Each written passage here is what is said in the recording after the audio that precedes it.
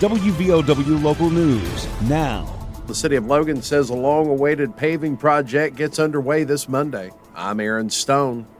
West Virginia Department of Highways, West Virginia Paving, and the city announced that the East End Stratton Street paving project is going to get started on Monday and finish on Tuesday. Mayor Serafino Noletti. 2 inches of the old pavement will be brought up one day at mill, and then the next day at the paving. And the street department will come back later on and paint all the parking spaces back and such.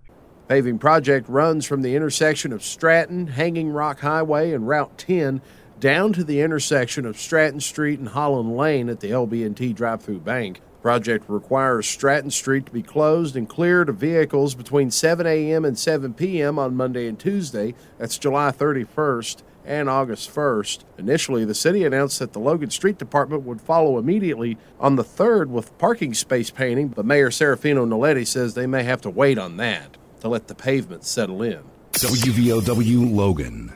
Don't let aches and pains put you on the sidelines. Lingering pain from aging or injuries can impair your ability to move and take the fun out of everyday activities. Let Logan Regional Medical Center get you back in the game. Take a joint pain assessment at loganregionalmedicalcenter.com/orthopedics to find out how we can help alleviate pain, increase mobility and range of motion, and get you back to living your life to its fullest. Logan Regional Medical Center. Be well, live well. That's why we're here. West Virginia State Police conducting a sobriety checkpoint tomorrow in Logan. Checkpoint will take place between 8 o'clock Friday evening and 2 o'clock Saturday morning at Deskins Edition. An alternate checkpoint has been designated at West Virginia Route 73 in Logan. According to the press release from the Logan Detachment of State Police, the checkpoint's primary focus is DUI enforcement. Moreover, during the checkpoint, drivers will be checked for all driving infractions.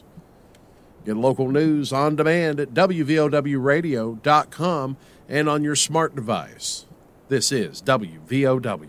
West Virginia's public schools are expected to be much safer when students return to classes next month due to the governor's school safety initiative, according to the Homeland Security Deputy Secretary. The school safety initiative launched in October of last year. Part of the plan includes hiring 7 school safety officers to be placed in regions across the state. State Homeland Security Deputy Secretary Rob Cunningham says the 23-24 school year will be the first year for the officers to be making themselves known in the schools.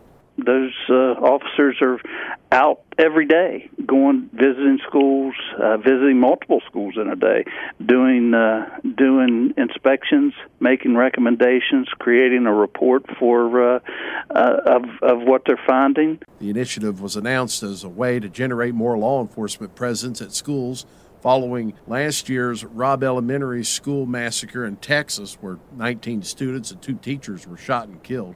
Officers have been visiting approximately 700 schools in West Virginia this year, see if any security upgrades need to be made.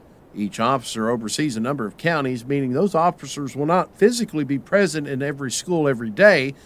Counties have different efforts in bringing local officers in to patrol the halls.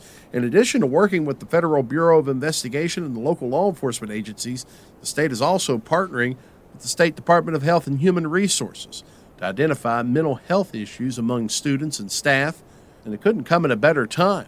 Back in December, more than a dozen school systems in West Virginia received fake active shooter calls.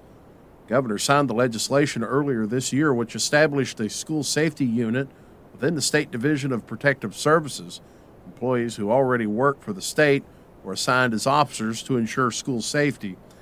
First counties to welcome back students next month include Braxton, Cabell, Doddridge, Pocahontas, and Upshur County on August 16th. Logan Little League's quest to reach the Little League Softball World Series ended Wednesday afternoon with a 6-0 loss to Warren Robins, Georgia, in the Little League Softball Southeast Regional at Little League Southeast Park. Courtney Galeo tossed a one-hit shutout and drove in 2 runs for Warren Robins. Galeo dominated in the circle, striking out 8 and not allowing a hit ball out of the infield. She also had a team-high 3 assists in the win. Warren Robins got out to a quick start, scoring 4 runs in the first inning. Emma Lackey, who no-hit Trenholm, South Carolina, the day before, started in the circle for Logan, but was pulled after walking 2 batters and hitting 1. Lackey was charged with 3 earned runs. Allie Hutto drove in 2 runs. Ella Huddleston and Rylan Ward each had 1 RBI, while Camilla English doubled and scored 2 runs. Chloe Crawford added a triple, and Jordan Lambert 1 hit for Warren Robbins. Galeo set down the first 6 batters in Logan lineup before Zoe Cheney reached on an error leading off the bottom of the 3rd. Galeo then retired the next 11 batters in order before Cheney broke up her no-hit bid with a 2-out single in the 6th. Cheney also pitched 6 innings in the circle for Logan, allowing 3 runs on 7 hits while striking out 4 and recording 3 assists in the field. Warren Robbins and Niceville Valparaiso, Florida meet in an elimination game at 10 a.m. Thursday morning. Reporting for WVOW Sports, I'm Bill Lusk. Get local news on demand at WVOWradio.com and on your smart device. This is WVOW Logan. Here's the Coalfields forecast from the Storm Tracker 13 Weather Center.